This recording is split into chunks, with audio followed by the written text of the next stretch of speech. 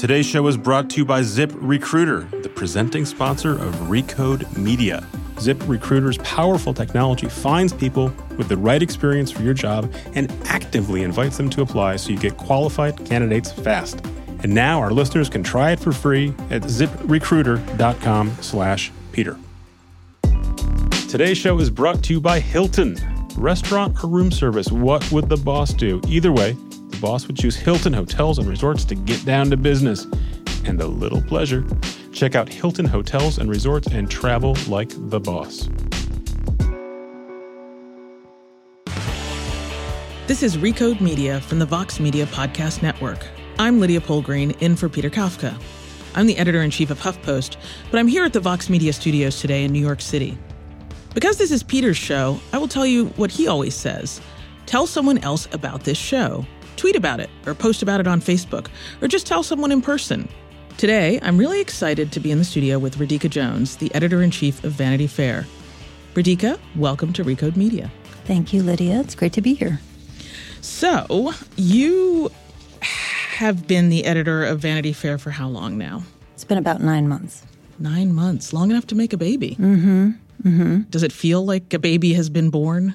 I almost wish you could go into hiding for 9 months and then come out with a baby. The thing about Vanity Fair is we're publishing hourly and we're publishing monthly, and you know how it is. So all of the baby making is done kind of in every moment. But it has been great to start to cycle through this first year and kind of get an understanding. We cover we have these core areas of coverage, Washington, Silicon Valley, Hollywood, and Wall Street, and celebrity culture also in general. And so I feel like over the course of the year, just because of certain events like the Oscars, and also just because of the natural ebbs and flows of the news cycle, not that they ebb so much anymore, you start to get a feel for the rhythms of the job. And so 9 months in is a lot better than 6 months in, which is a lot better than 3 months in. So you took over this job from one of the best-known magazine editors out there, Graydon Carter, a celebrity in his own right. What's it like stepping into a role as yourself, following someone who's a larger-than-life personality? Not that I personally have any experience with this, having followed Arianna Huffington at HuffPost. I think the thing that I tried to be very clear about in my own mind from the beginning was that there was no way that I could replace Graydon Carter. He is still walking among us, for one thing, and he's an incredibly iconic and creative and innovative editor. And I think that with these jobs, you have to just have confidence that you make the job your own. The brand has existed for a long time. Tina Brown was the editor before Graydon, and she too was iconic. And so I thought a lot about Tina's Vanity Fair, and I spent time looking at the archives and thinking about what is the Venn diagram between the editor's sensibility and the identity of the brand. And I think that's really the challenge for me, is not, do I imitate Tina? Do I imitate Graydon? I could try to do those things for a very long time, and I would fail utterly because imitating is not how you succeed in these roles. So for me, it was more about trying to figure out what I could add to this brand to make it special in my own way. You mentioned Tina Brown, and I think I read that you read her diaries, which I think was one of the most delicious reads. I devoured it basically in one sitting on a flight to India. And one of the things that struck me in reading that book was just how different the media world is now. Are you going to those kinds of parties that she goes to? Are you running the business in this kind of big ticket way that she was running it, in the sort of woman in the arena? I loved reading that book, and I had an early copy because I was at the New York Times. I was on the books desk, so we got it early. So I actually had read it before Graydon announced that he was stepping down and before anybody approached me about the job, which was good because I read it completely just as a kind of magazine fan. And it's, of course, incredibly exhilarating, and her energy level is just astonishing. And she was so young when she was doing the job, which I kept thinking about. But it is a completely different environment. There's no internet. So there's no, she was out pounding the pavement, getting stories, because that was the only way to get stories at that time. And she was also making a print magazine, and that was all she was making. So when you step into this kind of job in contemporary times, you have the print magazine But you also have the website, and you have an events business, as we have, and you have an entire social environment where you have to assert the brand identity and engage readers and viewers and listeners. So it feels like a completely different ecosystem. But the thing, that sort of elemental part of it that impressed me is that she was after the very best story for her time, for her moment. And I feel like that is the common denominator. Can you find the story that no one else is doing in a particular Vanity Fair way, in a particular sort of substantive and rigorous, but also entertaining way? So you mentioned that she got the job when she was really young. I'd love to hear how you got this job. Obviously, Graydon announced that he was leaving. There were a number of people who were considered for the role, I'm sure. What can you tell us about the process? So I read that Graydon was stepping down, and like everyone else, I wondered what would happen. And it was about a year ago, I got an email from David Remnick, and he said, I'm reaching out to some people who I thought might be an interesting fit for the Vanity Fair job. Is that something you would like to speak about? So I wrote back, yes, please, right away. And David, who's very generous with his time, spoke to me about it. And we talked about Tina's diaries, actually, which was a lot of fun. And so we began a conversation about it. He said, well, just, jot down some thoughts. So I gave it a little thought and was turning things over in my mind. And the next day he checked in and he said, well, where are those thoughts? And I thought, oh, okay, we're doing this. Okay. I have homework. So I did indeed jot down those thoughts, and it went on from there.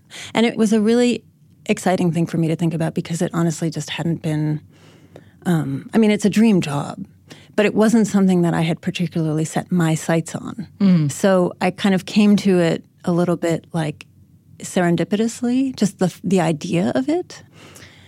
And I think that freed up my thinking about what it might be, but also what I might bring to the table. Yeah. You've had a really interesting career path, right? You were a reporter in Moscow at one point. You were at Time, Paris Review. You've done a lot of interesting forms of reporting, editing, literary, sort of mass market as Time is. I'm curious how all of those various experiences have brought you to this point and how they kind of braid together in what you're trying to do at Vanity Fair. So it's true. My first job in journalism was at the Moscow Times in Russia in the mid-'90s. And I think about that time, I was only there for 2 years. And I began as a copy editor, which is still a skill that I take great pride in. And I think when I retire, I will just spend my free time copy editing the internet. But the news in Russia at that time moved so quickly. And there's something about this moment that we're in right now. Obviously, this was in the mid-'90s. The internet was at its very beginnings. That there were certain technological changes to the pace of news that hadn't yet happened. But it was an incredibly volatile time in Moscow. And there were wars going on with Chechnya, and there were a lot of sort of juggling alliances, and there was sort of the rise of the oligarchs, and all of these. It was like the table was being set for a lot of what we see going on in the world today in terms of certain power alliances and struggles. So it was just a really exciting time to be there and be kind of in the swirl of the news. And I sort of worked all around the paper. People came in and out because it was this very small but dynamic English language paper in Moscow. At a certain point, I was the restaurant critic, which may still be my best ever job. I will say, a terrible restaurant critic, and I had no palate. But in a way, it was more like a sociological survey because there was really no restaurant culture in Moscow at the time. So it was just every week was sort of an adventure with my dining companion. So I learned a lot of just almost about just like being curious and being open to experiences. And that was my first experience with journalism, was like that like world events are happening, but in this very volatile way. And my center of gravity had shifted from the U.S. So that was very informative for me. But I did realize that I wasn't going to stay there for the rest of my life. So I came back to the States and I started a graduate degree at Columbia, a PhD track in English, which I did end up finishing, but I ended up working in magazines throughout. And as you said, I worked at literary magazines, visual arts, kind of all over the place. I just kind of became a magazine junkie. I like project-based work. I like deadlines. I like the adrenaline of news. And I basically just tried to take opportunities and jobs where I felt I was going to learn something from the people around me. And as you know, there are a lot of incredibly intelligent but also curious and innovative people in our field. So I was lucky to be able to move from place to place and just keep learning. I mean, there were things, I went on press when I was working at the Paris Review, which is a literary journal. Philip Gurevich was the editor at the time, and he felt it was very important for one of us to be on press because we were publishing photography, and we were doing it on matte paper, not glossy paper, which means that it's harder to reproduce the colors in the way that the photographer might have intended. So I went on press to Winnipeg 7 times for the Paris Review. And I think I saw all the possible sights to see in Winnipeg. I was there every season. But just to be in a printing press and watch something come off the presses, it's very romantic. But it's just I feel like I got to touch through all of these various jobs. I touched not only a lot of subject matter, but a lot of parts of the work, like the actual making of a magazine or a journal in that case, or, the creation of a microsite for a digital project or something like that. I've always been an omnivore in terms of how things get done. So in a way, the dotted line from job to job is a little bit of a zigzag, and I can't say that I ever had a master plan, but when I started having conversations about Vanity Fair, it did feel that there was something about the eclectic nature of my experience that actually worked for this role, because it's sort of an eclectic and just intellectually curious magazine. And it's interesting because you obviously, I think you're the first doctor, person with a PhD to edit Vanity Fair, I suspect. Maybe. I don't know, actually. We'll find out. But I think when the initial sort of shock of your name emerged and people are like, wait, who? Oh, yeah, that very glamorous woman who runs the Time 100. Isn't she terribly literary? Isn't she incredibly highbrow? How is she going to manage the high-low mix that's so important to Vanity Fair? It's so funny because the things you work for in your life, they change on a dime. It's like, yes, I am terribly literary. I worked so hard to be highbrow. No, I am absolutely a literary person, but I also will sit on my phone and look at slideshows of Prince George, which I feel is, it's like, it makes me human. I love to do it. I think that honestly, most people have that range of interest, but I certainly do. And I think that the common denominator, again, for Vanity Fair is, there are a lot of news outlets that do serious investigative journalism, which the magazine has always been known for. There are fewer places that publish really high-impact photography, and I think that's a core area of strength and one that we want to build on. But I think that if we are telling a story well, then the story can be about the high or the low. But the thing that makes it a quality story, that makes it a Vanity Fair story, is in the telling of it. So it feels to me, I don't have a problem reconciling that at all. It feels, the other thing is that I think I've always had eclectic taste in music and books and all of those things. And I think that's kind of, that's really at the heart of it for me, in that high and low. What's your biggest lowbrow guilty pleasure? Oh, my. That's a very loaded question. We were talking about Egg McMuffins before we went on the air. So. Well, mine is Real Housewives of Beverly Hills. Okay, that's a good one. We got to have yours. I have to think about it a little bit. This doesn't really count, but I will say one of my go-to shows is The Great British Baking Show. I think of that as therapy in the current environment. Right, it's uplift. It's uplift. I like how they're so nice to each other. They're super nice to each other. Everything looks tasty. Even the things that don't work look tasty. We'll stay with the baking show, but if something else comes to mind, I'm going to let you know. Interject and let me know. We're going to take a quick break now for a word from our sponsors. Through the magic of podcast editing, here's Peter Kafka to tell you about those. We'll be back after this. Today's show is brought to you by ZipRecruiter, which is the presenting sponsor of Recode Media. Thank you, ZipRecruiter. You know what's not smart? Watching cable news every day and pretending it is executive time. You know what is smart? Using ZipRecruiter to hire for your business. ZipRecruiter doesn't depend on candidates finding you. It finds them for you. Their powerful technology scans thousands of resumes to identify people with the right skills, education, and experience for your job and actively invites them to apply so you get qualified candidates fast.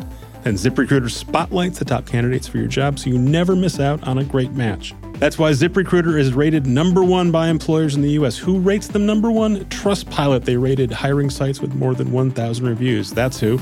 ZipRecruiter is the smartest way to hire. Now, our listeners can try it for free at ZipRecruiter.com/Peter. That's ZipRecruiter.com/Peter. Today's show is brought to you by Hilton. When you travel for work, do you stay by the airport or do you stay downtown? Do you take your clients out for dinner? Do you have room service? Should you pack your swimsuit? How do you answer these questions? Just ask yourself, what would the boss do? Here's the answer. The boss would choose Hilton. Hilton has modern meeting spaces and amazing pools and everything else you need to get down to business and a little pleasure. So check out Hilton Hotels and Resorts and travel like a boss. And we're back with Radhika Jones. So you were talking about photography and storytelling. Those are two places where I think you've made some pretty striking choices. For example, I believe the first cover that you fully edited and brought into the world was the Lena Waithe cover. That was a big moment, and it kind of landed with a real bang. Can you tell me a little bit about how that came to be? And strikingly, not just having a queer Black woman who's really on the rise in Hollywood, but you also had an unusual choice of writer to tell her story. So could you tell me a little bit about that? So I had watched Master of None, and I just thought Lena was so tremendous. I just hadn't seen someone like her on the screen. She was so funny, and we loved that show. And so I was sort of a fan of that performance and of her, and particularly of that episode that she ended up winning an Emmy for. And then I watched her speech at the Emmys, and it was very moving. And so that was about a year ago. And then I started talking to Condé Nast about this job. And, of course, if you're thinking about taking on a job where you have to produce magazine covers, one of the first questions that you ask yourself is, well, who would go on the cover of my magazine? And I always had Lena on my mind, just because she was very present in the culture in this way that felt very fresh. And I feel like in this day and age, if you have at your disposal a magazine cover, you should try to use it. And I don't mean to provoke or even just to surprise, but really to kind of bring forward or shed light on something that you think is worth talking about and worth thinking about.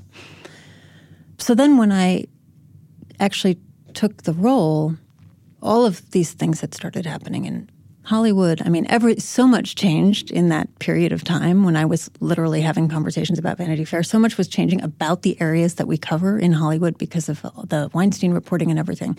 So it was just this great moment of flux, and I felt like the thing that was grounding for me was to think about where the momentum was and who was kind of coming out of, all of this, the messiness that was being exposed about the way Hollywood worked. It just felt valuable to think about the future and people who were working in a different way. And Lena Waithe is a creator as well as an actor, and she had won this historic Emmy, and it seemed like she was really busy working, and I liked that. And so when it came to thinking about that cover, which was the April cover, I don't know, I wouldn't say it was obvious necessarily, but it just seemed to me like her work aligned with the kind of thing that I wanted to be thinking about. And so we did that shoot. Annie Leibovitz did the shoot, which was great. And we went to Jackie Woodson to do the profile, a literary writer, a writer of young adult fiction, among other things. And memoir. And someone who I felt I've always been interested as an editor in cross-casting. So someone who's written a lot about politics, have that person write about someone in music, or have a fashion writer write about celebrity or something. Because I do feel like that in the intersection of those worlds, that's where Vanity Fair lives and something that we can offer. But also it just brings things out differently, and different conversations emerge. And you never know. I mean, you never know if that person's going to be interested in the subject or what. But Jackie was interested, and it just worked out. It just felt like an interesting match and something that I hadn't seen before. And I come back to that idea that if to be in an editorial role the way that we are, the thing that makes it worthwhile is to think, I'm using this opportunity to put something in the world that maybe hasn't been there before in the same way. And I mean, I think if I look back at the covers since you took over as editor-in-chief, Meghan Markle, perhaps an obvious one, Meghan and Harry, but, Kendrick Lamar, and then this month's cover, Michael B. Jordan, that's a pretty high proportion of people of color. They're younger people. They're voices that wouldn't necessarily have been seen with such frequency on the cover of Vanity Fair. So I think that's been really remarkable. I want to ask you about sort of the case for magazines in general, and there's a really interesting juxtaposition to my mind. I feel like the internet is the perfect medium, and particularly social media is the perfect medium to transmit the kind of meme-like quality that a magazine cover has, right? And yet the disaggregation that the internet has brought to media really kind of pulls at the seams of the idea of the magazine. So this is true of tabloid newspapers as well. So it's like the best of times because your billboard travels in a way that it really couldn't before, even when it was on newsstands. It's in the palm of everyone's hand. But the thingness of the magazine has been in many ways kind of fragmented and pulled apart. Mm-hmm. How do you wrestle with that? It's funny because as a consumer, I feel all of that. I feel it viscerally. I mean, I do. I see the place I see magazine covers is on my phone. I see my own magazine covers on my phone. I see other people's. I react to them. And that really, I think a lot about that. I think anyone in my role, even 5 years ago, was thinking about newsstand. And I just feel like there aren't a lot of newsstands now. I mean, it's great. If you have a great newsstand seller, that's awesome. That's wonderful. And everyone should go to the newsstand and buy Vanity Fair. And I'll say that again before our time is up. But I also I do think that there is that the amplifying power of technology in terms of getting those images out and getting that identity out is really powerful. So I guess my answer to your question is these days, if you have a brand like Vanity Fair that is a legacy print publication, but also a player in the digital space and the event space and all of that, you do have to do all things. That is the job. And so, the challenge for us is to do the best work that we can do tailored to the pace and momentum of each place. And in a way, I feel like the print magazine, like the opportunity for a print magazine now is to raise the bar even higher. Because if you're working on a monthly schedule and you're assigning and commissioning photography, which no matter how great photography looks online or on an iPad or wherever you're looking at it, it's very seldom, and correct me if I'm wrong, but like digital-only outlets are very seldom commissioning high-impact photojournalism or portraiture or anything like that. That still sort of is the province of the print. Yep, I think that's the print community, right. And I think it's really important. I mean, we're all photographers now, of course. But it matters when a photojournalist composes a certain kind of picture out of a war zone, or a portrait photographer takes a certain kind of very meaningful portrait, and that's core to Vanity Fair. So, to my mind, it's like the opportunity for me is to sort of perfect the magazine form, make it beautiful, make it luxurious as a reading experience. All of the care that's taken when you don't have unlimited space, the way that you do online, but you actually have to fit something to a page, and so you really have to weigh the value of words in a sentence and sentences in a paragraph. That craft is very dear to me, and I think it's worthwhile because we still, we circulate at 1.2 million. There are a lot of people who are reading the print magazine, and they deserve the very best that they can get. And it's something that is also a timestamp. It is a cultural artifact, and I think the things that have mattered to me, many things that have mattered to me since I took this job, and people have been telling me sort of how they engage with Vanity Fair and what they love about it and what they don't love about it, past and present. But one of the things I love hearing is, I'm keeping this one. This one is I'm keeping this one. You can do that with a magazine. Yeah, I mean, National Geographic is a great example of that, right? People who just keep, old copies of it. And I still have old copies of magazines that inspired me in my career. And this is after, I live in New York City, so I've moved like 8 times, and yes, like some of those magazines went away, but I still have this core shelf of magazines that really hit that bar. And it's fun also. It's project-based work. And it goes very much hand in hand. I mean, we have a much more integrated operation now than it was a year ago. in terms of the digital staff and the print staff. I mean, I wouldn't even categorize them in that way. It's really the Vanity Fair staff.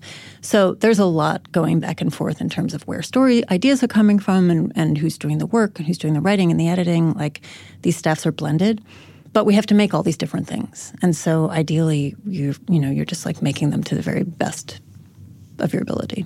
So let's turn to the business of making magazines. Obviously, you came in, I think, with a significant expectation that costs would come down at Vanity Fair. Having read Tina Brown's diaries, I know what the world was like back then. I don't know exactly what it was like during the world of Graydon Carter, but you'd have this kind of caricature in your mind of very expensive lunches, black cars chauffeuring everyone around, unlimited location budgets, business class travel for everyone. And correct me if I'm wrong, but my sense is that there is a desire to bring that into more into line with the realities of publishing as it exists today. And more generally, I think Condé Nast has been on a trajectory of what seems from the outside like decline. You're closing titles, consolidation, things like that. How's the business going? Well, I will say reading Tina's diaries was very entertaining on that score. Just as someone who's worked, let alone Vanity Fair, but who's worked in the business over the last 20 years, I guess. Wow. And I've been all over it. I've been at newspapers. I've been at a weekly magazine at Time. I think what I take away from the arc of that experience is that there are ways to innovate. I mean, there are titles that are lost to us now. They are gone. And there are titles I still miss. I miss Gourmet. And so not everyone makes it. But I do think that in terms of brand like Vanity Fair, the legacy is something that works in our favor. There are assets. I mean, I thought about this. I thought about this when I was thinking about the job because it's something, I think back in the day, if you were the editor, you just didn't worry about the business side of it. And that's just not true anymore. What percentage of your time do you spend thinking about the economic sort of challenges or opportunities of Vanity Fair? I probably spend 100% of my time thinking about editorial and 100% thinking about the business. So that's 200%. That sounds really familiar and completely accurate based on my experience. It's almost, I just think for people of our generation, it's almost harder to split them apart because you're thinking about the vitality of the product, and those two things are related in my mind. But there are values to a legacy publication that I hold very dear. For example, the opportunity to work with an archive. Vanity Fair is an amazing archive. And that is just a huge asset to us. And so when we think about the challenges of the business, one of the challenges of the business is just that there was a very clear model that used to be the case, and it was a very straightforward advertising model. And that's what powered Tina's Vanity Fair. Subscriptions too, but really it was an advertising model. And the truth is now we just have to diversify. And so that's already happening. I mean, we put up a paywall this spring, which has been very encouraging, successful. And that's about, we still do have a robust advertising business, but we also want to think very seriously about what our consumer revenue picture could be, because there are a lot of people out there who are very attached to what we do. And I remember from my days as a freelancer, the philosophy that if you set a value to your work, people will believe that you are worth it. And I think, personally, I was very struck by that advice, when I was a young, scrappy editor roaming all around town looking for work. But I think it's true of content, too. And so I think really for me, and maybe this is true for Condé Nast at large, but I can speak mostly for myself, it's really about just trying to think creatively about how can we know that we will not be able to ride on a solely advertising business for the rest of our days, or rather, if we do, the rest of our days will not be terribly long. And I care about this content, and I care about the opportunities that it presents, not just for me and my staff, but for the people we cover and the stories we can tell. So it's part of the job to think about how we can change that model. Have you gleaned any insights from your experience with the paywall about what motivates people to sign up? I mean, is it, I got to know the latest inside dope from the White House from Gabe Sherman? Is it the big profile? Is it some combination? So the great news has been that it is a combination. And I think that's a strength for us. And it's something that, again, is very encouraging because the mix really matters to our readers. Like they want to, because there are a lot of places where you can go for the one thing and where you can do a really deep dive or, in politics or in celebrity news or what have you. But I think it seems from the data that we have that what people appreciate about Vanity Fair is that they can be in an environment where they're being served multiple different kinds of dishes, but all with this sort of same level of quality. And I come back to the word entertainment, like in the writing of it, in the tone, in the voice. So that's been great to see because we do care a lot about covering all of our different worlds and also finding the intersections between them. Your editorship has coincided with the Me Too era in Hollywood. Vanity Fair, obviously, huge impact in Hollywood. It's one of the main subjects that you're known for and cover aggressively, both the business of Hollywood and the celebrities themselves and the culture around them. How have you approached Hollywood in this time? It was truly fascinating. Again, I go back to a year ago just to think about what Vanity Fair could mean or could do in this era that was just changing rapidly under our feet. You could argue that this magazine played a major role in the creation of the celebrity industrial complex, and it's very much part of that world. But also, it's our job, and it's appropriate for us to hold that world to account. So, for me, what felt like an opportunity to me was that it meant that all of that establishment, the kind of codes of the way things were done in Hollywood, the certain aspects of the clubbiness of it, certain impressions about what would fly and what wouldn't, or what kinds of movies would succeed and what wouldn't, all those things have been being picked apart. It's Me Too, but it's also, this is the year of Black Panther.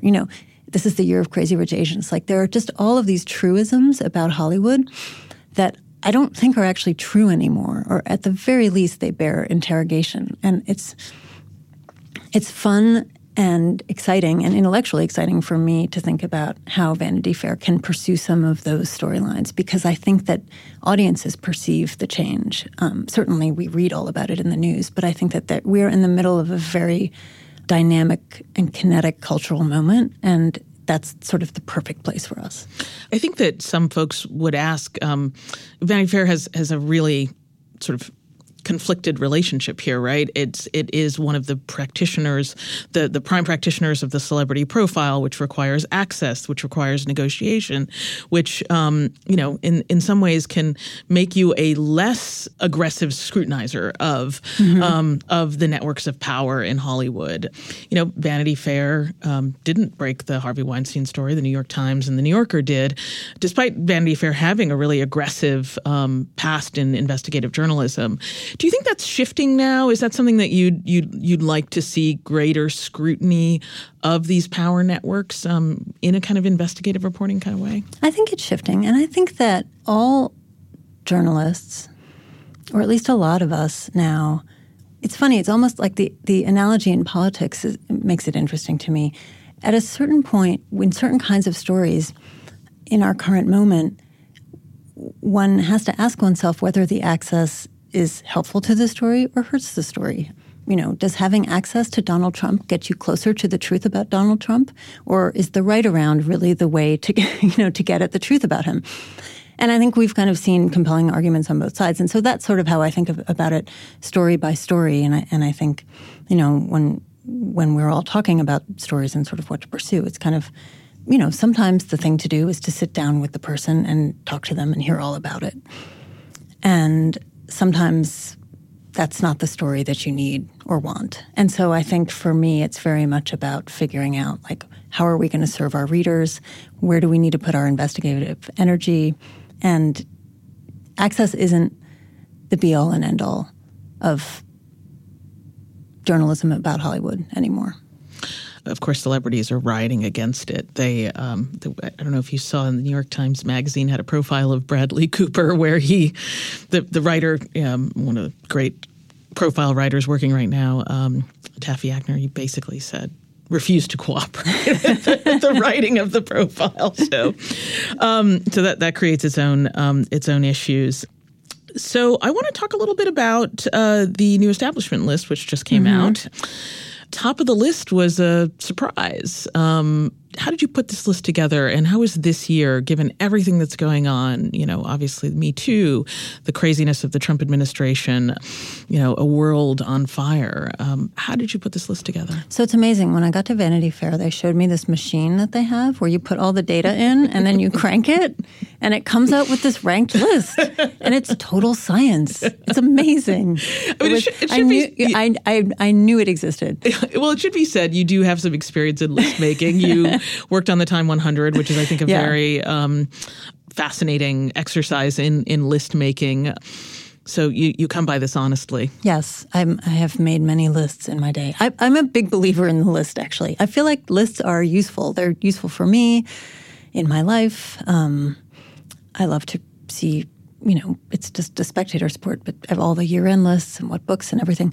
So I think lists are a great way to take a snapshot of a moment in time. And the new establishment has these two conflicting words in the name, new and establishment. And I feel like that's exactly what we saw on display over this past year. And it was in Hollywood as you had people sort of literally being toppled from their pedestals, but also in Silicon Valley and certainly in Washington and in Wall Street too. And so it was a great year to be involved in this particular list making because it felt like there was a lot of newness to go along with the establishment. And even the establishment people are kind of doing new things they're being forced to. So someone like Bob Iger, who's certainly been on this list before, his news cycle this year is very different from what it has been in the past with the acquisition of Fox. So we felt like there was opportunity for some fresh faces, fresh voices. I think with a list like this, you want it to have momentum, or you want to be able to capture some momentum and point readers toward, where the energy is. And so we have the brand new CEO of Time's Up, and the core Time's Up group on this list. And we have the kind of rule breakers in politics on the left who are rewriting that playbook, whether they win or lose in the midterms. I think, they've changed the conversation about what progressivism is and what the Democratic Party might represent in the coming presidential election. And yes, at the top of the list, we have a taciturn talk about an uncooperative profile subject. The man everyone wants to profile, Robert Mueller. Exactly. Who is, I think, probably the hardest working man in Washington right now, and whose findings might change the course of history or not. We'll have to see. Yeah. And you'll be holding an event around this. Yes. So we have a summit in Los Angeles next week, and it's a couple of days of programming on all sorts of topics. We are talking to, sort of thinking of a few different kinds of panels. We're talking to the leadership of the New York Times about. I saw that the three cousins all together. Yes. For the first time being interviewed together. I think so. Yeah. Yes, and sort of what their year has been like. And we were talking to the new CEO of Goldman Sachs 10 years after the financial crisis and kind of what the future of that organization looks like. We are talking to Bob Iger. Actually, Doris Kearns Goodwin will be interviewing him, which will be fun. And also, some other treats. One conversation that caught my eye was Hannah Gadsby talking to Monica Lewinsky. And I thought, that's going to be a really interesting conversation between the two of them. I'm really excited about that one. Hannah Gadsby, of course, is the breakout comedian whose Netflix special this summer, well, she was touring, and then her Netflix special kind of like snapped everyone's heads about sort of what comedy is in the current moment. And Monica Lewinsky, who actually wrote this amazing piece for us earlier in the year about Me Too and sort of her experience, her sort of overlapping experience in that vein, is just very thoughtful about a lot of the issues that Hannah addresses in her work. And so I think I feel like that will be a very timely and intriguing conversation. Hannah's also very funny, which is great. Which is great. we need some fun. Well, it's been an absolute pleasure talking to you. Thank you, Radhika, for coming on to the podcast. Thank you. And thank you for listening. Before we go, one more time, tell someone about this show. And if you want to tell me what you thought of my guest hosting and be nice, you can tweet me at L. Polgreen. Radhika, where can people find and follow you online? Instagram. Radhika Jones. It's true. Radhika's content on Instagram is very, very strong. Thanks to our sponsors and to Cadence 13 and Vox Media for selling those ads. Thanks to Joel Robbie, who edits the show, and to the producers, Golda Arthur and Eric Johnson. This is Recode Media, and we'll see you next week.